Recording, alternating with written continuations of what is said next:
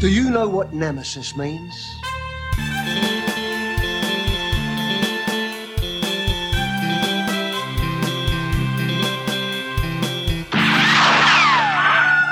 Hello and welcome to Direct, the podcast that takes a direct trajectory through a director's filmography. I'm Eric. And I'm Seymour Butts.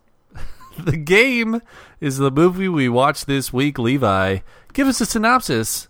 Oh, The Game.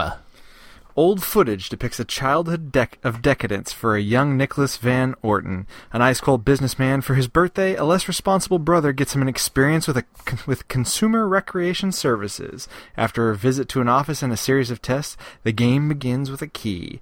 At an important meeting, life begins to take a turn when Nicholas's briefcase won't open. Later on, a waitress spills wine on his suit, and a mysterious letter tells Van Horten to follow her. Events trap them in an elevator, and then lead to an alley escape and a dive into a garbage can. Van Horten becomes confident at following the clues of a game until a hotel room situation puts his character under assault with coke and amateur pornography. Nicholas learns that it is not a business matter, but antagonization from CRS, and then finds himself trailed by a private investigator. As the motives of the game makers become unclear, Nicholas's house is ransacked, and his brother appears frazzled.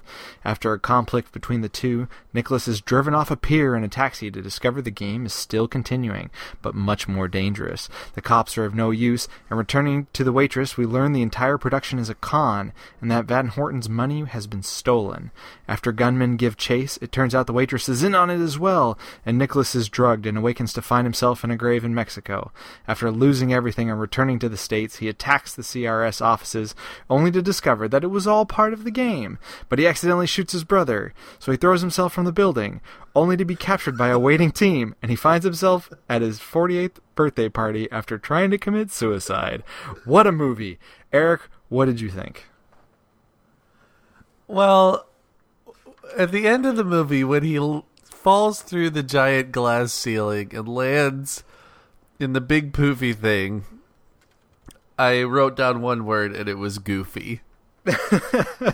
This movie's pretty goofy in a lot of ways.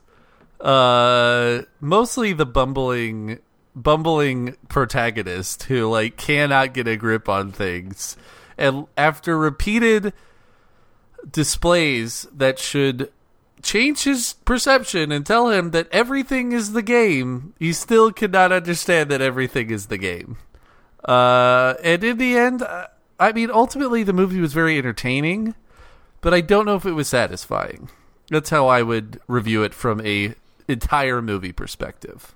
I like that choice of words, that it is not, what would you say, it was unsatisfying, the ending? I said it wasn't satisfying. It's an interesting thing. It's not unsatisfying, but it's not. I didn't leave the movie satisfied. I didn't leave the movie being like, wow, like when you leave 7, 7 builds up to this amazing climax, and, maybe it's unfair to compare this movie to 7, but that's what we do on this show. 7 builds up to this amazing climax, and after you're done, you're like, wow, that was a really satisfying experience. Did not have that same thing, even with the twisty-turny plot of the game. Now, when was the last time you watched this movie? Did you know that the ending doubles back on itself? Did you remember I've never seen this movie. You've never seen this movie? Okay. No. All I could recall was that he shoots Sean Penn at the end. I did, and I got to that point, and I went, oh no, what a rough ending. And then he threw himself off the building, and I went, I don't remember this part. And then he crashes into the big poofy thing, and I go, yeah. He just committed suicide for his 48th birthday in front of everybody he works with. That's why it's so goofy, right? Like, they invite all of his friends, and then they're like, what's the big poofy thing for? Oh, you'll see. And then he falls through the ceiling. Which, if you're on that end of things and you don't know that he attempted suicide, it would be like, oh, that was a sweet way to come into a party. And, how do you explain that? How do you explain that to the German book publisher? How do you explain that to your ex-wife? How do you explain that to your attorney?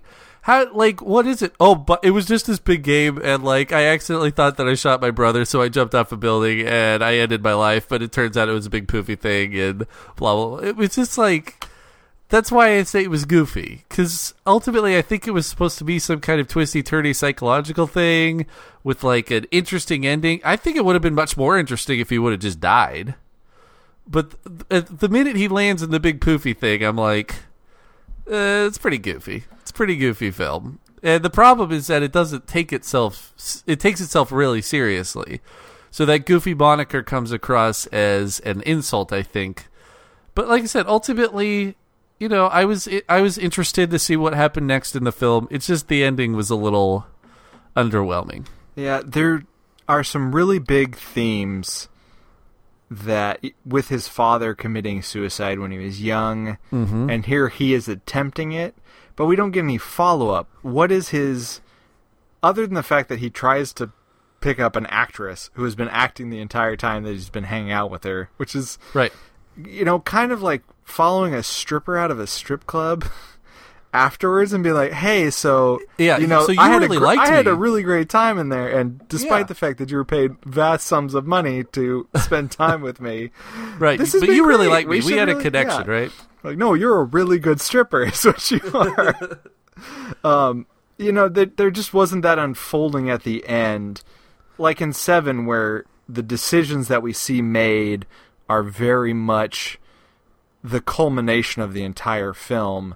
Yeah. In this one, him jumping off the building it's very similar. He's been driven to the edge. He made this mistake, although really at the hands of a very flawed business strategy. The fact that he threw himself off the building and then we don't see him say, you know, I've really thought about this, and now that I have nearly committed suicide, I see I'm taking life for granted. Exactly. We see him shake a bunch of hands of people who witnessed this, and nobody's going, you should get help. Yeah, which is what everybody in that's an intervention, is what he threw himself into, or should have. You just tried to kill yourself. Yeah, I mean, and the thing about it is that there were so many intricate little things to this game that if he would have turned left instead of turning right, the game would have not happened the way it was, or unfolded the way it was supposed to. Like, I just assume that at the end the game's still happening. They turned you into such a paranoid viewer that I mean, at the end I'm like, so the game's still going on, right? Like, she invites him to coffee, they go to coffee, they get kidnapped. I don't know what happens, but it's like I had a feeling that, like, the game was not over. That would have been an awesome ending if she goes, let's meet for coffee. She gives him a date and time, and then we see that date and time, and she's not there, but there's a key on the table or something. That would have been... Yeah. Levi just rewrote the ending. My favorite thing to do, because it's a really dick move to every screenwriter and director in Hollywood. And maybe there was an ending like that, but that's the thing, is that this movie... very much like Seven, we are walking through the eyes of the protagonists, which means that we know what they know. We don't have any outside information except for what we see on the screen and what the protagonists experience. And in Seven, that's really interesting because we're kind of unfolding a mystery, and it's, you know, everything is more shocking than the last thing. And it gets really exciting, and it builds up to a great climax. Keeping us in the dark gets us to this very satisfying resolution. In this movie, since all we know is what Michael Douglas's character knows, we become just as paranoid as him. So at the points in the movie when, you know, like, how many times does the actress have to, like, flip-flop and tell you she's in it or she's not in on it or blah, blah, blah? When they were in the thing and she hands him the cup of coffee when they're in the cabin, and she hands him the cup of coffee with the 2 lumps of sugar, I'm like, don't drink that. Like, I became a paranoid nut watching this movie, and I think that that's why the ending came across as so strange to me, because, like you said, there's nothing there that says, well, now he's a new man. Like, this is a Scrooge movie. It's basically a Scrooge movie, you know? It's the rich guy who was an asshole, and then he goes through this experience, and then he becomes a better person. And it's a theme in movies that happens a lot. Well, Fincher loves it. When we get to Fight Club, they condense it to 30 seconds where they pull the man out of his shop and threaten to kill him Right. and ask him what he wants to do. And they process the entire plot of this movie in a few seconds there. So yeah, but that's not really a Scrooge tale because he's a poor kid who works in a Chinese restaurant. But he takes it's a matter of taking life for granted. Right, but this is the whole thing of like the privileged class, he literally says at like the beginning, like if only to his secretary, like if only you knew what it was like to be, a part of this society, then you would understand how, dreary it is. And so it's this thing of the upper class guy who's out of touch, finding his comeuppance and making a big change via this experience. It's like happened in Trading Spaces, like the Eddie Murphy movie. Oh yeah. Like it's that. It's a Scrooge tale, but the difference is that Scrooge becomes a better person at the end and gives Bob Cratchit Christmas off. But also there's Bob Cratchit. Like this movie I think kind of suffers from what Alien 3 suffered from, in that there's not a whole heap and ton of likable characters in this movie. And because of that, I feel like it doesn't have that same flavor that 7 has, where we're seeing this thing unfold and the mysteries are building, because we were on their side. We were on the detective side in 7.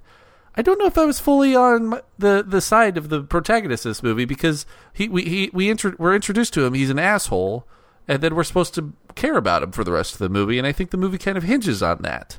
And since there is no catharsis at the end, it ultimately comes across as unsatisfying. Well, and the one person who is that likable character is his ex-wife, who through very little we come to respect the decision that she made and be happy for her that she has gotten away and found the life that she wanted. And in the end, she's the only one that Michael Douglas can trust, and she's in on it. She's there. What the shit? That is such a mean thing to do as somebody who carries that much trust. What do you mean she's in on it? How is she in on it? Because she's there at the party in the end. Yeah, but not everybody at the party was in on the game. Because it felt his lawyer, as if. But his lawyer comes up to him and says, "I don't know what this was all about, but you have good champagne here." All right, that's fair. Well, the fact that she's at the end, and again, it's the issue of all of the tension and things that he's been through, and nobody is. I mean, the big poofy thing is there to catch him, and we really want this group of people to be there for him and catch him, and it feels like they drop him. This trust fall is a fail. You're totally right, man. Like, there's no support system for this man who just tried to commit suicide. Versus Scrooge, everybody loves him when he comes around. Right. Everybody's like, hey, you were a huge bag of dicks, but now we're cool because you're being nice. My favorite new saying from Silicon Valley is more useless than a bag of dicks without a handle. Yeah, he's basically a bag of dicks without a handle, but then he redeems himself. There's no redemptive thing here. He's still just a rich dude. Except now everybody thinks he's kind of crazy. Like he's suffering. Like I don't understand. You're totally right, man. Like the end of this movie, if you're not in on the game, and you see him fall through the ceiling after exhibiting 6 months to a year of schizophrenic behavior, maybe you're pretty worried about this guy. I mean, I don't know. It's pretty intense, dude. Yeah, I mean, this movie's pretty funny. But at the beginning of the movie, I will say that there was some pretty great setup to this movie. Like, there's the whole screenwriting idea of all dialogue and all scenes in a movie should either be A, building character, or B, moving the story forward. And the first, 10 minutes of this movie are great character development. Like, it's interesting where we get introduced to Michael Douglas's character, we get introduced to Sean Penn's character through conversation. We learn that, Michael Douglas is divorced, he's super rich, he's part of high society. He, has these flashbacks to his childhood and his privileged childhood. We find out about his dad died. We find out so much about these characters. And then that scene with Douglas and Penn at the club, where Penn gives him the invite and says, "Hey, you should do this game. It's pretty fun." I feel like that scene does a really good job of both painting who those characters are and then moving that story forward. Like the storytelling at the beginning of the movie is really interesting. They do so much with no dialogue in the setup of seeing the old footage. It's shocking how much that can tell you about down to the fact that he has a younger brother that he all they show is him holding his baby brother, Nicholas. And so when we see Sean Penn pop up, you can connect that so quickly. And then through a large amount of the dialogue is questions that are largely not directly answered, but in the non-direct responses, they tell so much. When Michael Douglas asks about medication and Sean Penn responds, "Why would you ask that?" We see that he's working through this issue, that it's been an issue in the past, that Nicholas has been there for him in the past, and he has relapsed. And we can tell that he has now had a different experience and is again fighting the habit and potentially has found a way out. And then when we find out about CRS, you begin to project between the two of, okay, he's off of a medical habit, but what has replaced it? What is this game that has replaced a powerful addiction? And they cram all of that into Sean Penn smoking in a restaurant in California with under the name Seymour Butts. It's very fast and very intensive dialogue, just the density of it, and I loved it. I have the same notes, just that we learn so much about the characters so fast, and Christine as well.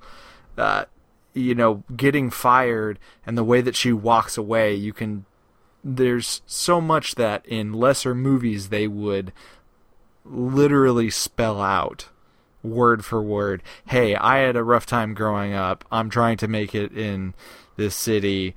I work 6 jobs waitressing. I don't like you because you're rich. And simply in the way she huffs and walks, you can register so much of that. And you don't need to know it. And it works out because you don't need to know it. She is an actress, it turns out, playing this role. And the whole movie is a semi-metaphor for, the filmmaking industry in a way. There are a lot of allusions that I really enjoy, down to the race through CRS's office at the end, and you see all of the participants that have been screwing with Michael Douglas from the start, right down to the 2 guys that were telling him this game will change your life, and they were doing it in the background to bait him out. Yeah, and that's the thing. Like, at that point, I was excited to see all of those actors in there, because I was like, okay, the guys who play the cops, they got to be in on it. The guys who told him to join the game, they got to be in on it, and they all were. It was a very satisfying payoff. And you're right. They even say we used like movie effects to fake all of this stuff. Yeah, there's squibs. Yeah. And so I felt like that was all, it's basically our thing. It's an allegory for watching movies, in that we have to suspend our disbelief. We have to allow ourselves to question, but to ultimately go along for the ride whenever we watch movies. And then in the end, I don't know, man, I just have so many problems with the ending of this movie.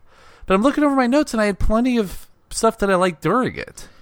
I think it will suffer from being sandwiched between Seven and Fight Club, which are both also very mental movies in their challenging of psychology and character reaction to external effects.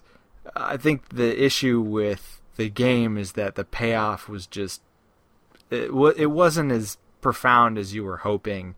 Probably, and partly because it just feels like it's cut short. I think if they had stuck the landing, a lot of the questions, I'm trying to think if it was Travis or Davey Mack, somebody pointed out that what was CRS's plan if he varies from the route.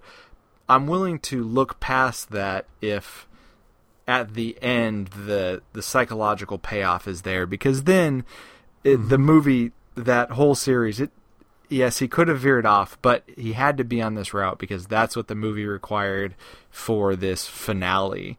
And in a lot of ways, I think that still applies. I wasn't when they get to the end and they're, oh, well, if you didn't jump off the building, I was supposed to push you. That was sufficient for me to not get too mired in his diverging from the intended path, because they even screw with you when he has the gun and how Christine reacts to it. Where did you get that gun? The guard's gun was an automatic, and you start wondering, oh, they really didn't find his his gun, the one book that they didn't touch on the bookshelf. Right, but they did. Yeah, they got to everything, and that was fun. Yeah. I enjoyed the gun reveal because he starts carrying around To Kill a Mockingbird. And, I watched it with my dad and my wife, and we, when he reveals it, it wasn't a climactic reveal. It was some guy trying to steal his car on the street. And to have it sort of at that early moment makes it feel less planned than CRS would have us believe. Because if he pulls it out when he gets to CRS, it's like, haha, they knew about it at this point. When he pulls it out early, that's where it starts to feel as if he has agency with that gun. And then they turn it on you later. There was a lot to like about this movie. That the ending was just, like you said, it was not as, and I would couch it as not as satisfying as Seven or Fight Club or a lot of other Fincher's movies. Yeah, I think you're right. I think that sandwiching this in between those two films is maybe unfair, but I think we also have to look at this as, Fincher's third movie, and there's going to be some growing pains still. I mean, he's still learning how to exhibit his voice, and I think that was my main issue with it. It seemed like a pretty big tonal shift to go from a man committing suicide to a dopey dude dancing in a dunce hat at his birthday party. I mean, the T-shirt at the end is almost too tongue-in-cheek. And also, there's no way he would survive that fall, even with the big poop.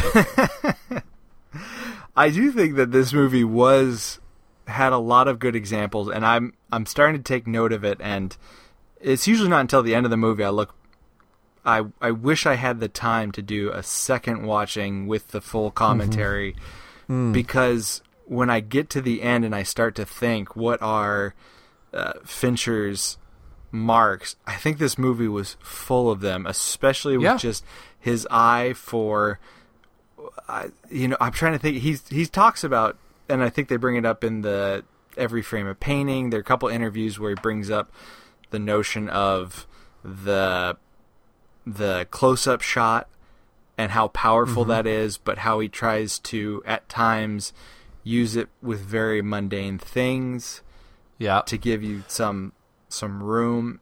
And I think this movie plays with those shots really well, with the close-ups. I think in the dialogue, he cuts back and forth more than someone like Quentin Tarantino and Edgar Wright, who like to really take those long shots of dialogue. Yeah. And that's something I usually attribute to editors who really feel choppy when they have those back and forth.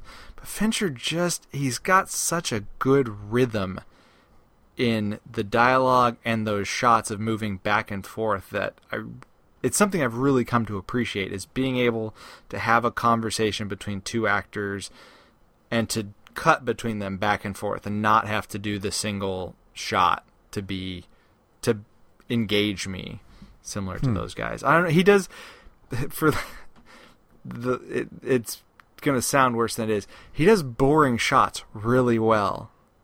Well, he does. I mean, one thing that I think will carry through forward on this, and it was there in Seven, but I feel like it really does find its way in the game, is that visual style that he uses of the playing with the light and the dark. He breaks so many rules when it comes to filming in front of windows or underlighting scenes. We're so used in this glossy Hollywood world to have everything so well lit and so meticulously available to us, but he uses these dark, contrasty scenes to keep things hidden from the audience, and it works really well in Seven. It works really well in this movie because of the paranoia that's throughout this film. But then, and it also works in later movies. I couldn't help but compare this film to Gone Girl, even though we have a long way to go before we get to Gone Girl.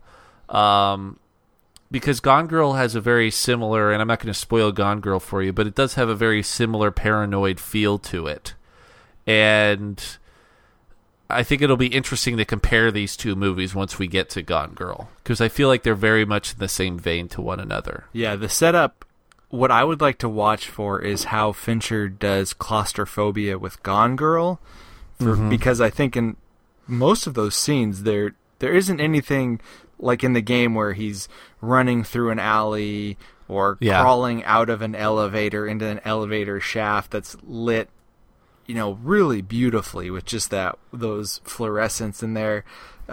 The back seat of the car with the water coming in. There's a lot of moments that just kind of make the space feel real tight. I feel, if I recall correctly, Gone Girl has that same sensation, but without this action-oriented drama. Yeah, I mean, I do think we're coming upon some Fincherisms, definitely, with this movie. First Fincherism that I'm definitely going to be looking out for more is using a morning routine as an introduction to character. Yes. Because the first time in Seven, the first time we see each of the detectives... it's not the first time we see... what's his name? Brad Pitt's character? Mills. Yeah, Mills. The first time we see Mills, he's not there. But then the scene after that, we see his morning routine. So we see Somerset's morning routine. We see Mills' morning routine. And the first time we see Michael Douglas's character in this movie all grown up, it's his morning routine of him getting up and putting on his suit and getting his meal from his maid and going off to work. So I'll definitely be out for that, like looking at how Fincher might use that in the future as a character introduction of showing people getting out of bed and seeing their morning routine. That would be an excellent YouTube video at the end of all of this, similar to Every Frame of Painting, for Fincher to show how routine can tell you so much. Because it really, I think that Van Orton and Somerset have similar specificity in their routine. The watch meticulously laid out versus all of Somerset's tools. But it would be great to just line up all of these routines from, and I don't know that we got any in Aliens, but all the way through to the end of Gone Girl, because I'm sure we're going to get all of those. I'm pretty sure we get one in Fight Club of Edward Norton's, because he, to show how mundane his life is. I mean, I think that starts on the airplane, but I'm not sure. I'm going to keep a lookout for it. And another thing, and I stole this from Every Frame of Painting, but refrigerators. He shows the inside of the refrigerator. Of course, he does it in Seven in a little bit of a weirder way because it's the glutton's refrigerator. But in this one as well, we go to when we go to the actress's apartment, and he's starting to uncover that everything in this apartment is phony, that the lamp was bought at a thrift store. He goes to the fridge, he opens the fridge, there's nothing in the fridge. The refrigerator could tell us a lot about a character as well, so I'm going to keep an eye out for the refrigerator. That's a great catch. It's actually made me question. It's made me think, like, what does my refrigerator say about me? Because my refrigerator is not necessarily it's not necessarily organized. I'm going to go in it next time I'm at your place. You're going to see me surreptitiously open it in the background. Yeah, if a stranger saw my refrigerator, what would they think? Because one thing that we do is we generally eat like all of the food in the refrigerator, and then we go grocery shopping. So the only stuff that's in there consistently or over time is like salad dressings and, sauces and that sort of stuff. Mayonnaise, that sort of thing. Generally, we stuff the refrigerator with food, and then we get to the state where it's empty, and then we go grocery shopping again. So I don't know what that says about me, but I would love to know what Fincher thinks that says about me. And maybe what stage of my refrigerator he would like to show. Maybe we'll get somebody along the way. Maybe Social Network or something. That'll be what's his face's fridge. Yeah, Zuckerberg, baby. Zuckerberg fridge. Another thing that I like, I mean, just small things here, like a pinky ring. I feel like if somebody wears a pinky ring, they're untrustworthy. You know, it reminded me of Saul Goodman from Breaking Bad, because he always wears a pinky ring, and it's always just a little bit sleazy to me if you're wearing like some kind of signet pinky ring that you obviously got for like accomplishing something, like getting a bonus or a 10-year anniversary or something. I'm like, I just associate that with sleaziness. I just assume that went on your right ring finger, those sorts of rings. I don't know. I mean, in this one he wears it on his pinky, and I think wearing a pinky ring is kind of like sleazeballish. And that's an issue for me in this movie. Is like I wasn't fully rooting for him because I didn't really like him as a character. So, I mean, we're going along on this journey with him, so I didn't necessarily want him to die or drown to death, even though I kind of thought that wouldn't happen. But ultimately, I don't know if he's an extremely likable character, because we see him at the beginning and he's a jerk. He's a jerk to the waitstaff. He's very short with people. He's not personable. He holed up in this giant relic of a mansion in San Francisco, which I thought was an interesting setting for the movie. But then once he actually gets in the game, he's such a bumbling fool. Like he's not nice to his maid. Does she count as his maid? Mm-hmm. And you know that they've been together since his childhood, and he really even when she tells him happy birthday and he brushes her off. He doesn't even say anything. He's happy birthday, good night. Like, yeah, this is his Alfred. And she lives on the premises. Like, she lives like 20 feet away from the front door. It's so sad.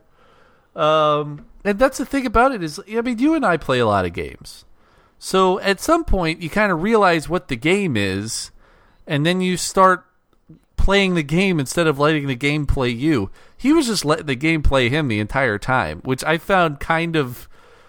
I just found it kind of unsettling. I was like, really, dude, you're falling for this? Like, this is like obvious. He got a little confident when he went to the hotel and he was talking about, oh, where's my key? Because he's sensing what's coming up, and then he reaches in his pocket and he goes, oh, Claire. I think that's the only time where he thinks he's in control, and then he gets in the hotel room and there's Coke, which I really thought he'd hide by just right up the nose. Really? He did not strike me as a user. It would have been weird to me if he had like one or two trips, as a powerful executive.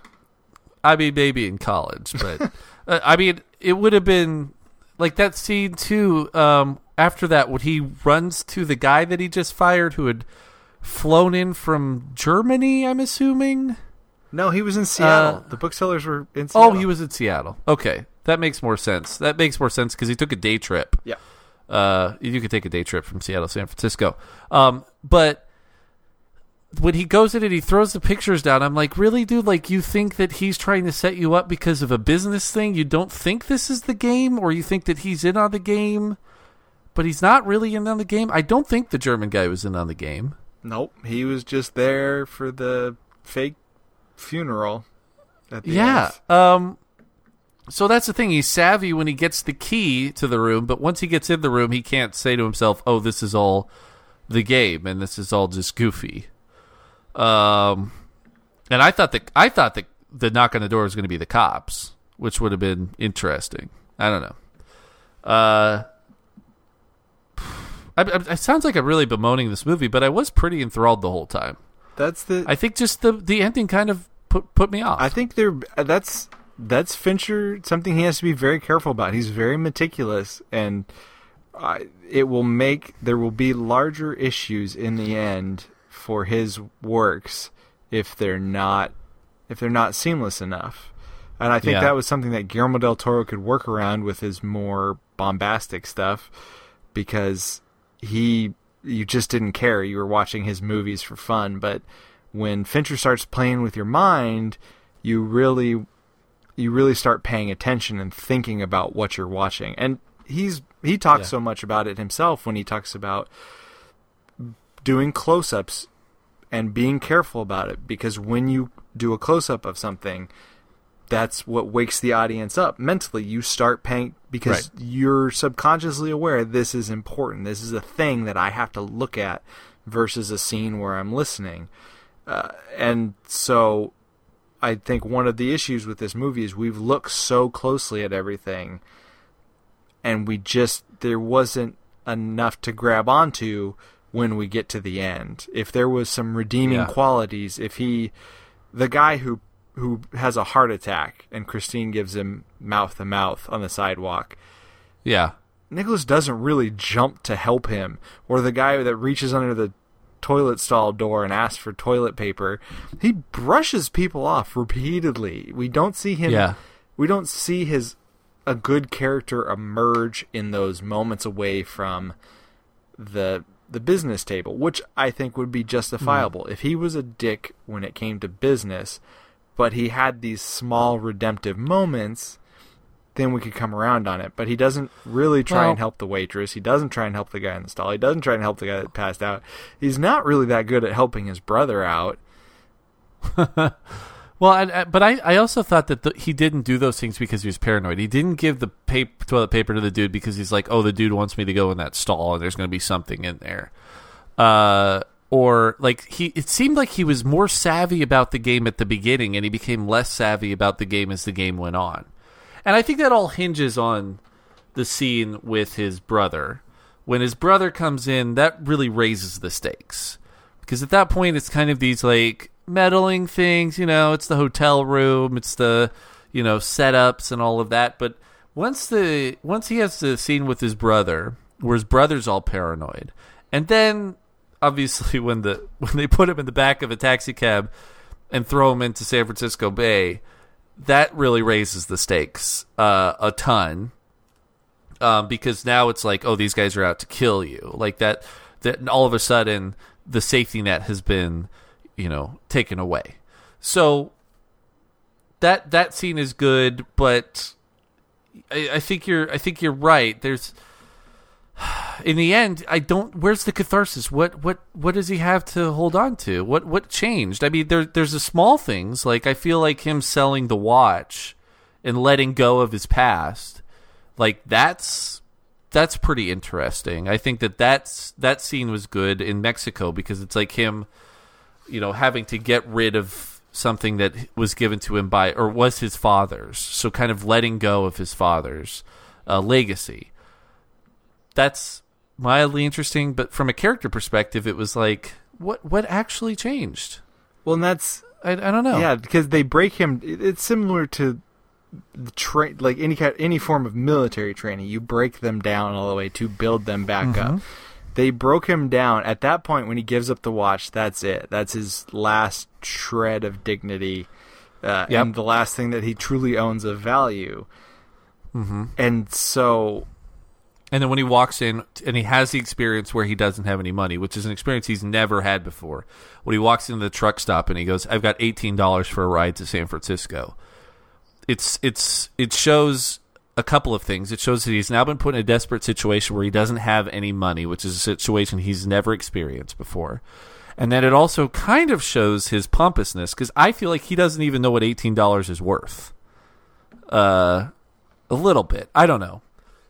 He's definitely desperate in that scene, and it's probably something that he's never experienced before. There is that catharsis. But he just doesn't... A little bit. There's no build-up afterwards. There's no... Right.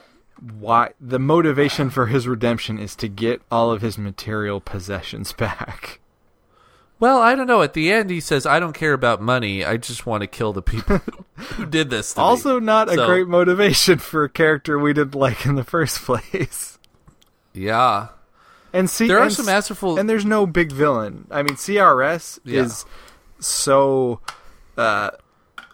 amorphous that it's difficult to pin them as a villain in the end. If they had somehow played it so that Christine was the mastermind, then we'd be able to I wouldn't have direct liked a little that. bit more.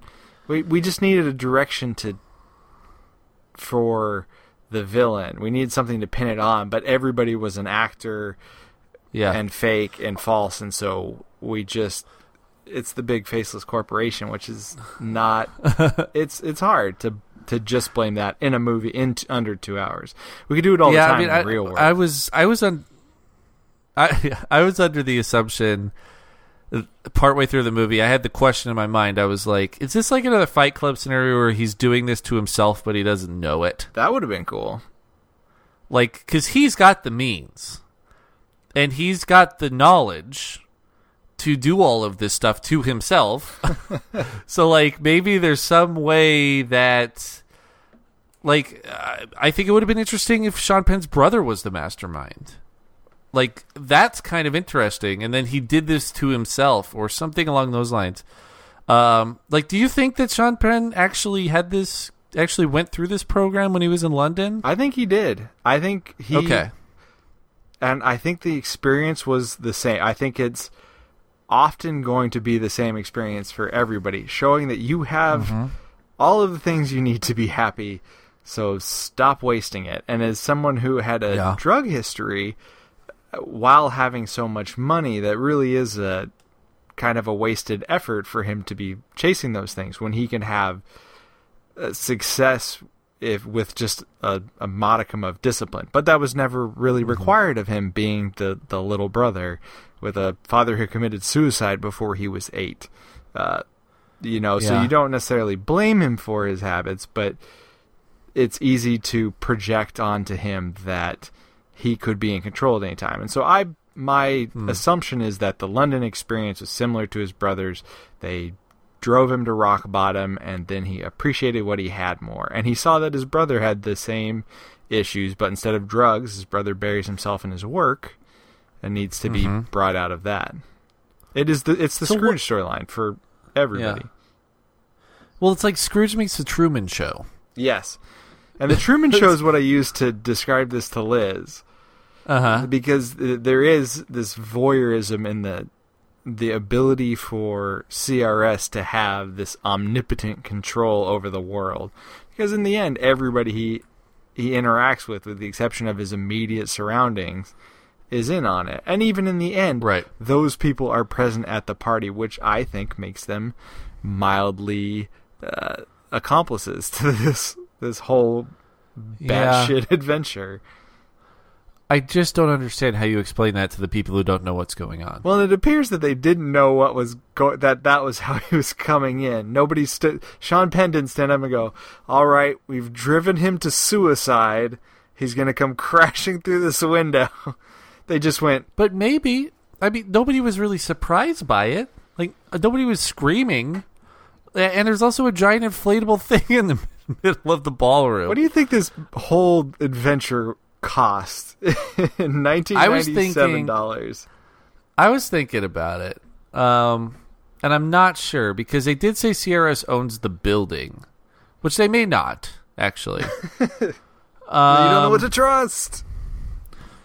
I was thinking a price tag. The price tag that sounded right to me was somewhere around $6.5 million for a full year of all this manipulation and like replacing the ceiling in the ballroom with breakaway glass and hiring a scuba diver and destroying his house and I don't know.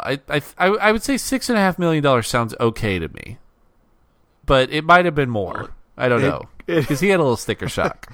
Yeah, well, the movie cost $48 million, so it was probably just a little bit under that. Was my thinking. Maybe I'm being way too naive here. Yeah, this costs what a movie cost. He paid to be in a movie. Basically, yeah. I mean, I get those allegories. I like that there's a correlation there between like the filmmaking experience and what we do. And what he goes through. There's also the sticker shock of movie ticket prices. But there was one scene in this movie that I just want to talk about because I felt like it was really an example of like masterful filmmaking. And that's the scene where he goes and basically kidnaps the guy at the zoo. Mm-hmm. Because I'm watching this scene, and at this moment, Michael Douglas's character is at his wit's end. And he is on the last nerve. He is ready to do whatever it takes to take down these people who have ruined his life. And I was watching this scene, and I'm looking at these tigers in these tiny little metal cages, and I was like, geez, man, like, really? Like, they put these tigers in these tiny cages? Like, this is the zoo? And I'm sure, that was the zoo at some point. But it's a great metaphor, because at that moment, he is the caged tiger. He is ready at any moment to, bust out with extreme anger. And it's a very interesting, subtle thing, because it took me a second to correlate my emotion about seeing these tigers in these tiny little cages and what's going on in the scene. And I was like, oh, this is obviously intentional, that the emotion you feel intrinsically just seeing the environment for this scene also correlates to the way that the characters are feeling in the scene at the same time. So setting that thing in that zoo, in that particular lion enclosure or tiger enclosure that's, these tiny little metal cages that these magnificent beasts are trapped within, it was a great metaphor. And I was like, this is the type of stuff that really separates Fincher from other directors, is that he knows how to set the tone of a scene through things like environment, lighting, and it gives you a visceral feeling when you watch it, and then the dialogue and the characterization on top of that meld together into a very affecting scene. So that was the scene that I was like, this is really, really impressive. It's moments like that it's fantastic, and there are great metaphors to be found throughout these movies. Especially with the tigers and the cages, because in some of it too, in the broader theme of a life not fully lived, you cage animals, and that there's a movie where they make a huge point of, have you ever seen what happens when they put tigers in cages? Is it Kill Bill? I can't I don't remember. think so. Oh man, somebody will put it on the forums. It's a threat. Oh no, is it? Crap! It doesn't matter what the movie is. Just explain the concept. The idea that when you watch the look in the wild tiger as it slowly dies, because being locked up for so long, and I mean that's the domestication. Actually, the animal evolves in that instance to be it's not its wild self. That's why feral cats are not the same as a house cat, because it has to reintroduce itself to that wild side. So, in the context of Michael Douglas is living a dull and boring life, when he has all of this potential with such means, and here he is caged, and so they break him out of the cage in the same way that you fall through a glass ceiling. Yeah, absolutely. Yeah, there's great metaphors that go through this whole thing.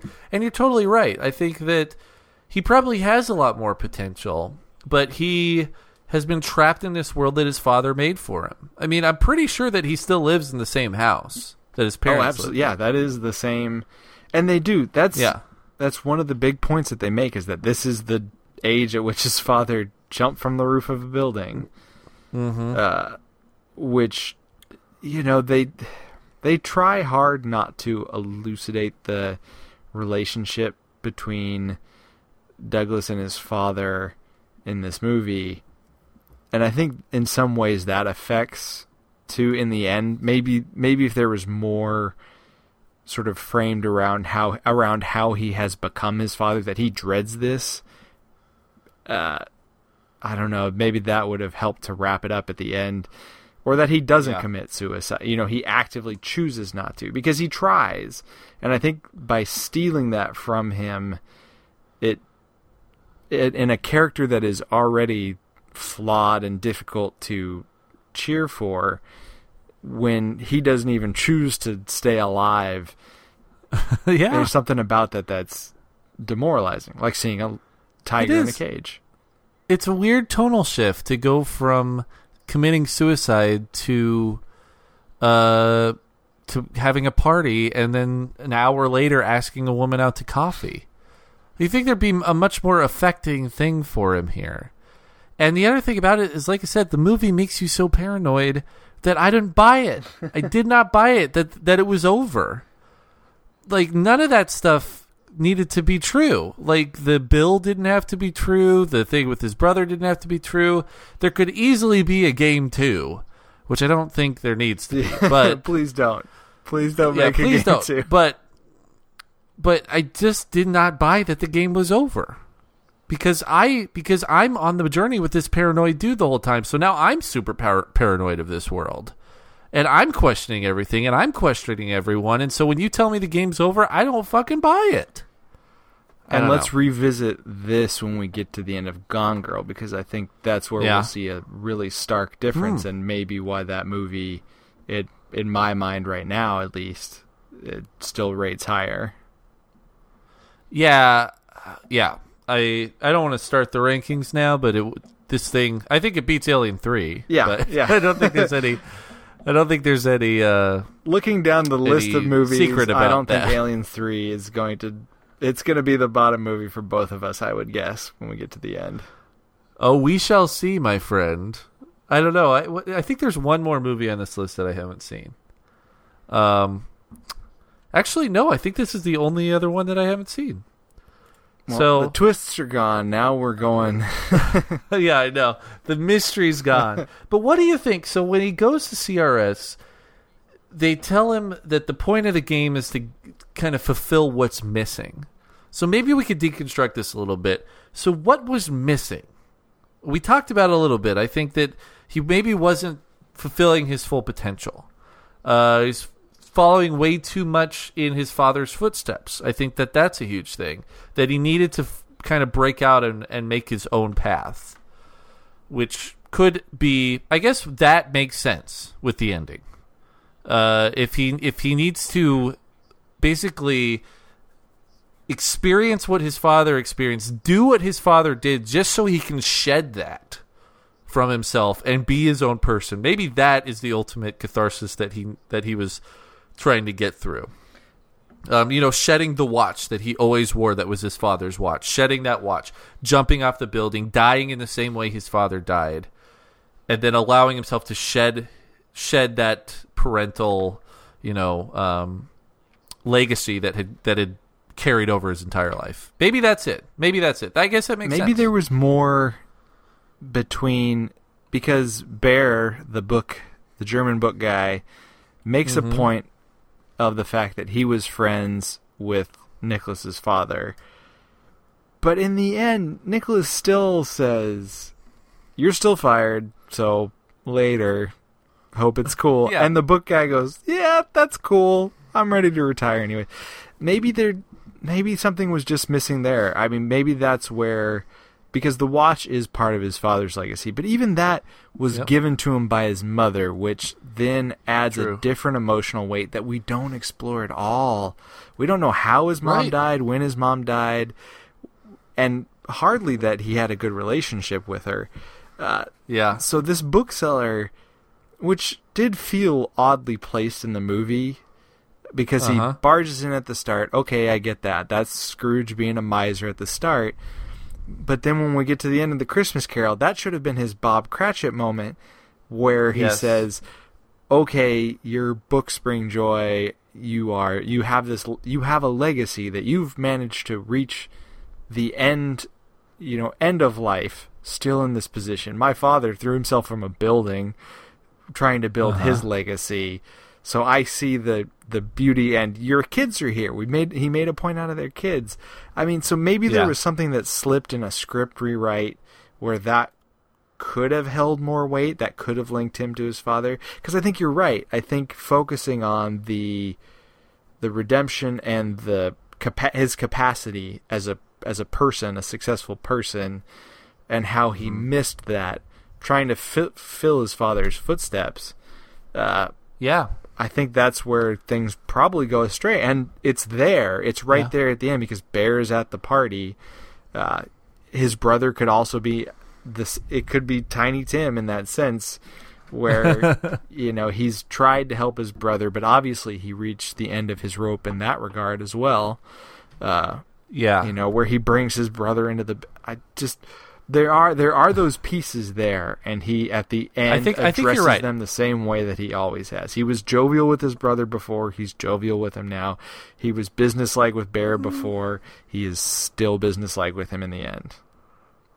Yeah, I mean, Bear's happy. He should be retired. I feel like I'm not like bummed out that Bear got fired, because it seems like he's probably should be retired at this point.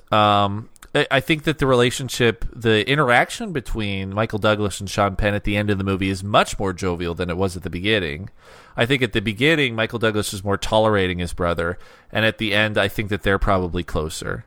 And I think that you're also right. I think that there's something really terrifying about carrying on the family business and following directly in your father's footsteps when you know where that led him.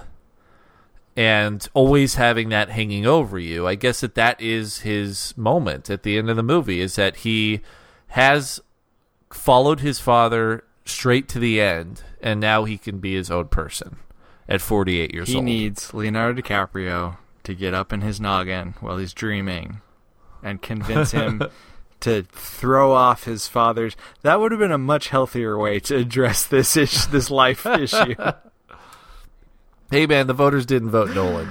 Oh, that's I like that take actually. That rationalizes the movie for me a little bit more, and unfortunately, I wish that it just came across a little bit better in the film. But I guess we did it, Levi. We went on the journey, and I think we figured out a satisfying reason for a this logic to the problem, and that's like you said, Fincher's third movie, and these are not. Scripts that he's writing whole cloth himself. So I think we get a much different experience where Guillermo del Toro and Quentin Tarantino and Edgar Wright, they're all writing their own stuff.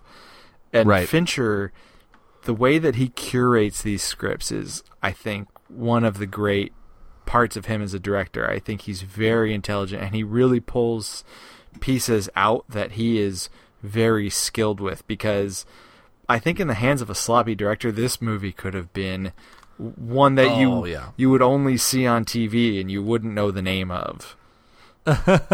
Yeah, this could have really been done poorly. I mean, there were a lot of things in this movie that... I mean, it's kind of astounding this movie came out in 1997, because it all holds up. That's one of the things that I really respect about David Fincher, is his movies freaking hold up. Seven holds up. That is a movie that, does not need to live in its era of the 90s. I think 7 was 95. It's so interesting to me how he's able to make these almost timeless movies that 20 years later, this movie is going to celebrate its 20th anniversary next year. And apart from the flip phone, cell phone, everything in the movie is fairly...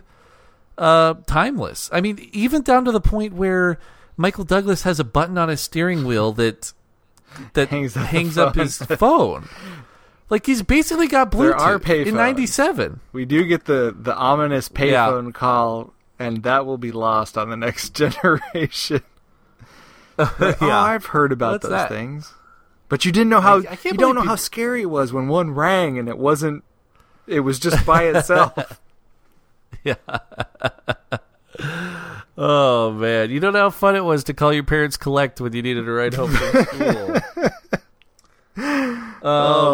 You're right. The timelessness of Fincher movies, and I'm sure I'm going to say this again when we get to the end. These are movies that I will enjoy showing my kids someday. And we talked about it with Pulp Fiction. How old does your kid have to be before you show them? I want to get my kids right at that perfect age where it's like 7's going to really kind of screw them up, but I'm going to really enjoy watching them just be like, oh. I feel like ninth grade. Ninth grade? Ninth grade. Oh, that is a terrifying age to see that stuff. I feel like I saw 7 when I was in because my older sister would kind of expose me to movies. So it'd be like, oh, you got to see 7. Oh, you got to, because I don't know, Seven came out. She's 4 years older than me, so she would kind of be like, "Oh, you got to see Seven, you got to see Pulp Fiction, you got to see So there was all these movies that I had to see, and when I was this movie geek and I was 16 years old, I was like, "Oh, well, I got to check this stuff out."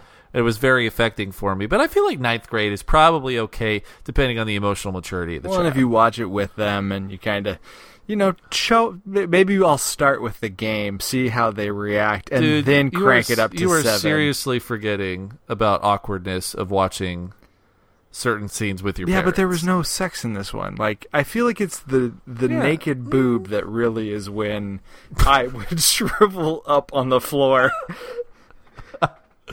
Yeah, I used to watch. We used to watch a lot of Friends when I was a kid, because Friends was the big sitcom, and I remember watching Friends with my parents, and every time that they talked about sex, I would just act really confused. You start looking around the room for an egg. Yeah, oh, I don't know what they're talking about. Does anybody want a beverage? I'm gonna get a beverage. I'm gonna get.